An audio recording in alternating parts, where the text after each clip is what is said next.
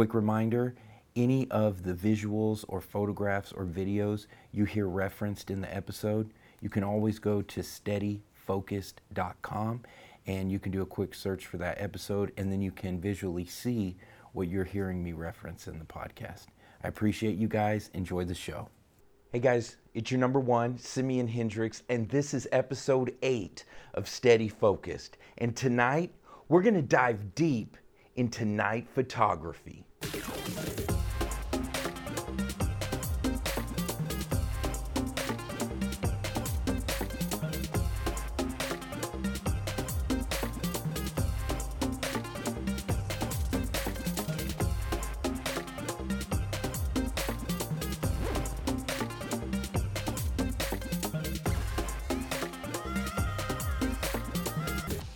So yeah, welcome back. I'm so thankful to be here with you guys tonight.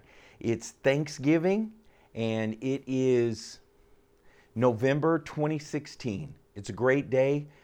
Guys, it's been difficult for me to wrap my brain around delivering and shipping this episode. If I can just pause and break this down to you guys. If you want to skip ahead, go ahead. But I just need to communicate to you guys that I'm on a game plan. I'm on a Steady Focused to put out an episode of Steady Focused every week, right? So it's going to be coming out every Thursday. And I knew no matter what, this Thanksgiving Day, 2016, a new episode of Steady Focused was going to go up. And I knew it was going to be about nighttime photography. And this episode is the reason why, if you go back in the archive, there was a gap. It was because I put up a major roadblock within myself about putting out this episode about nighttime photography, just totally overthinking it and overworking it. So that's just me being real with you guys. Now, again, if you didn't want to hear any of this, hopefully you already fast forwarded. And if you're listening to my voice right now, I love you guys. Let's get on with the show. Nighttime photography is one of the coolest things that we can do with our camera. Go out into the evening and it's a whole new world. It's easy to get a bad photo at nighttime, but it's also easy to get an awesome photo at nighttime. If you're thinking, man, I hate whenever I take a photo and I get all kinds of noise in the image. That means you have too much ISO. Now, a preface to this, I do expect you guys to understand the basics of exposure. You've got to be able to do that to get the most out of this episode. If you're a little unsure about it, exposure and the exposure triangle, pause now, go back to episode 4 of Steady Focused, steadyfocused.com/4. Get up to date on the exposure, come back to here. Night photography, one thing that we really got to keep in mind, if the noise is driving you crazy on shooting with your camera, then that means you got to drop your ISO. Remember, in the triangle, we have shutter speed, we have aperture, and then we have ISO. Okay, so between those. So if you're having too much noise, that means your ISO needs to be adjusted. It needs to be a lower number, okay?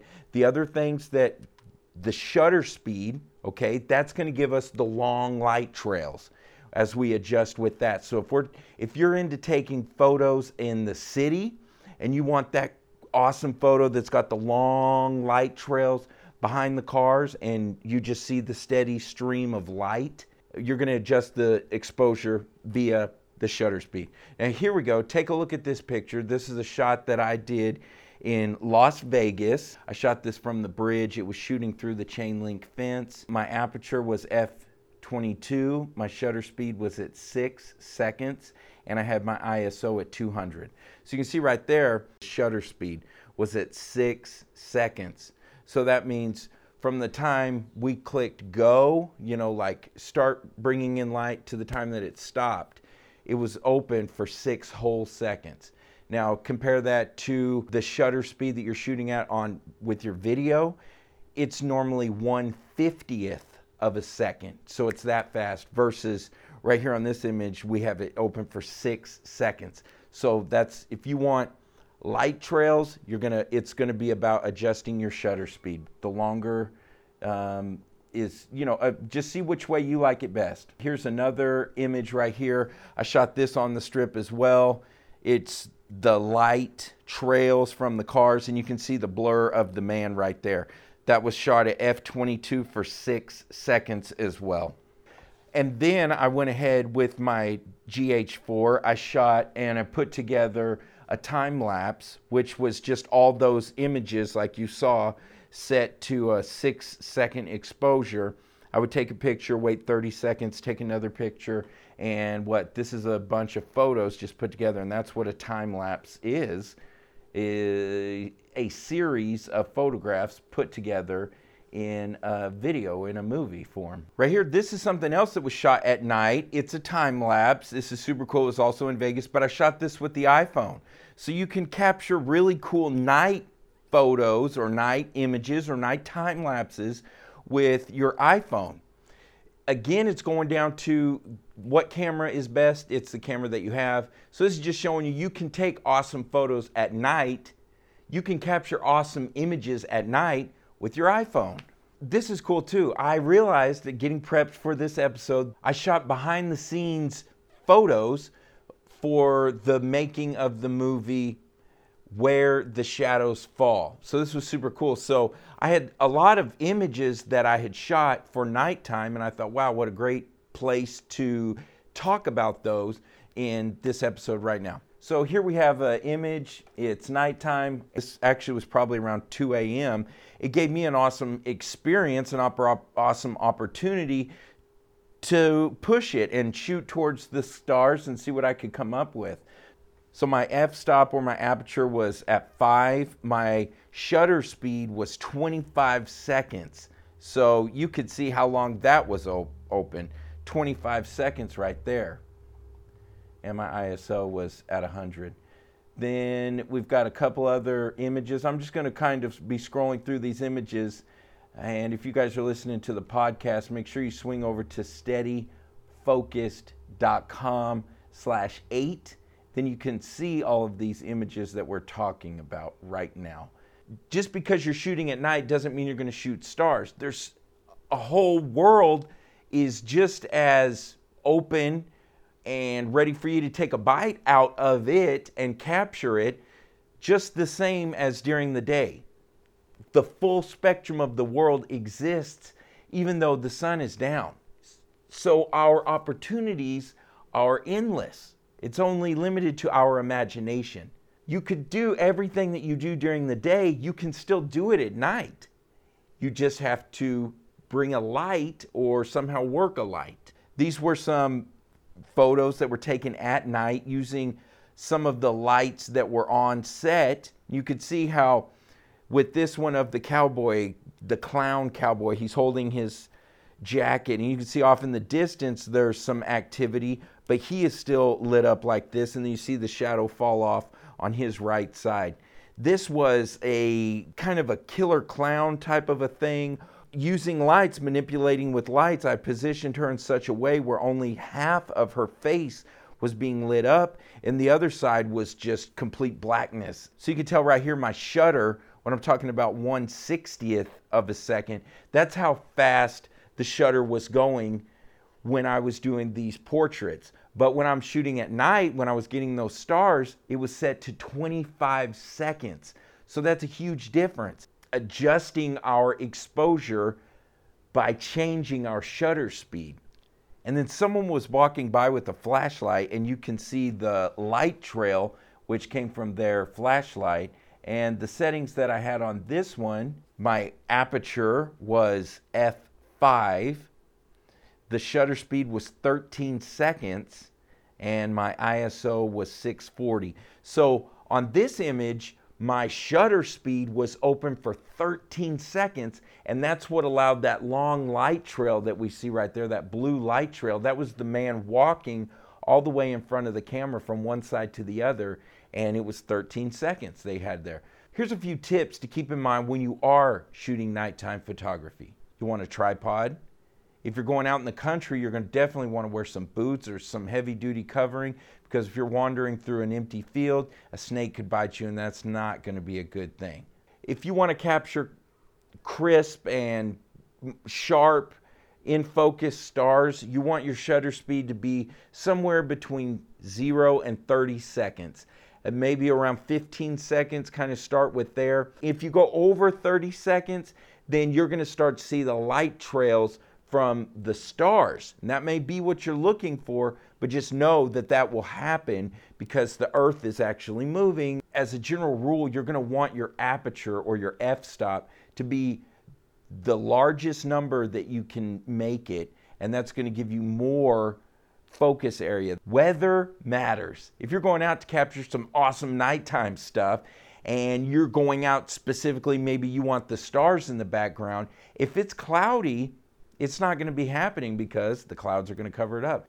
Light pollution. Awesome. I've got my camera. I'm going to step outside in my backyard and I'm going to shoot the stars. Wait a second. Where are the stars? If you live in the city or a place that has a lot of lights, there's a thing called light pollution. And so the more light that comes up into the sky, when you look up, you're not going to see straight through to the celestial heavens. So you may need to go out into the country if you're going to get some shots where you need the stars as part of your subject matter. Speaking of going out in the country, being in the middle of nowhere, trying to capture the stars and not wearing boots, yeah, that happened to me about 2 months ago. I went with Ben Jacoby and Nathan Ralston. They took me on an adventure and we went way out in the middle of nowhere to shoot the stars and the full moon. And there was an old historic abandoned church that was there. They kind of let me pick their brain. They have both been shooting for a very long time. They have incredible portfolios, and it was just super cool to go out with them. I asked Ben, what was the reason that got you in photography in the first place? Well, I always said I wanted to be a photographer, and I thought it was a dumb thing you say whenever you're a kid, like every kid wants to be an astronaut, every kid wants to be a fireman. I honestly never thought I would pursue it, and my parents bought me a digital camera because they wouldn't let me have a darkroom in the house.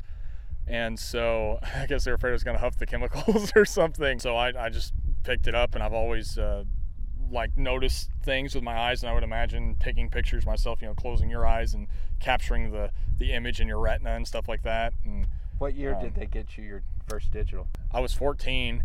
I'm 27 now, so whatever that is, the math.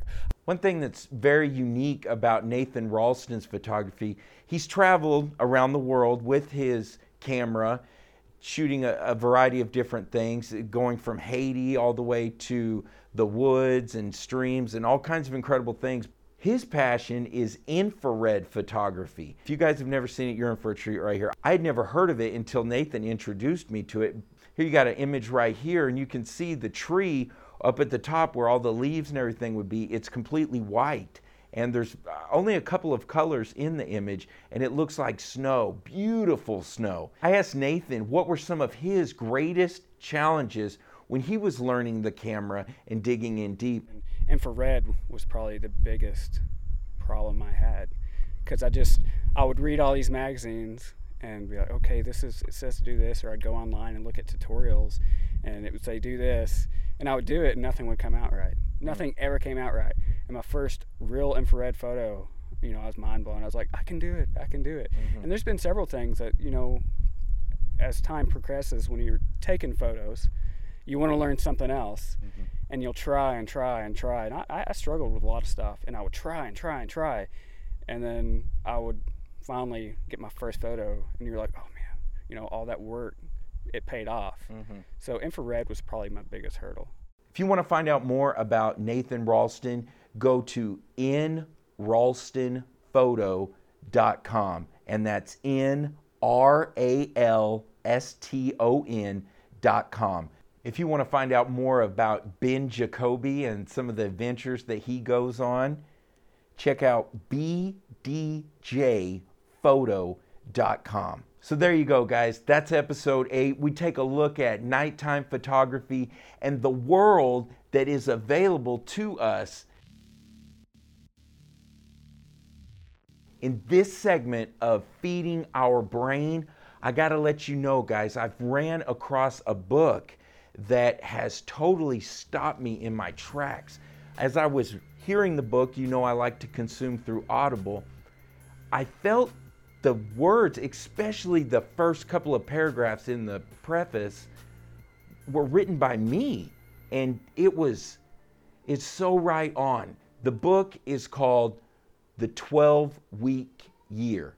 And it's about getting our schedule together, getting our life in order. Instead of 12 months, it's 12 weeks, and every week is a month of this new year. But it's a lot deeper than that because it goes into a piggyback of what we went through last week, which was start with why.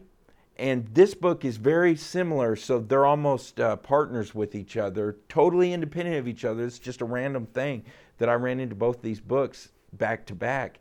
It's talking about what am I doing in my life, and in what I'm doing reinforcing my individual ultimate goal?